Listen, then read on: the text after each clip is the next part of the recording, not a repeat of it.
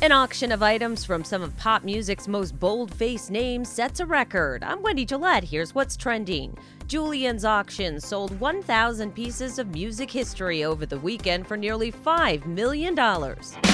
They included a self-portrait caricature from Kurt Cobain he created during Nirvana's Nevermind promotional tour in 1992 that went for more than $280,000, 28 times the original estimate. More power problems in Texas. Some plant generators are offline for repairs and demand is high this month.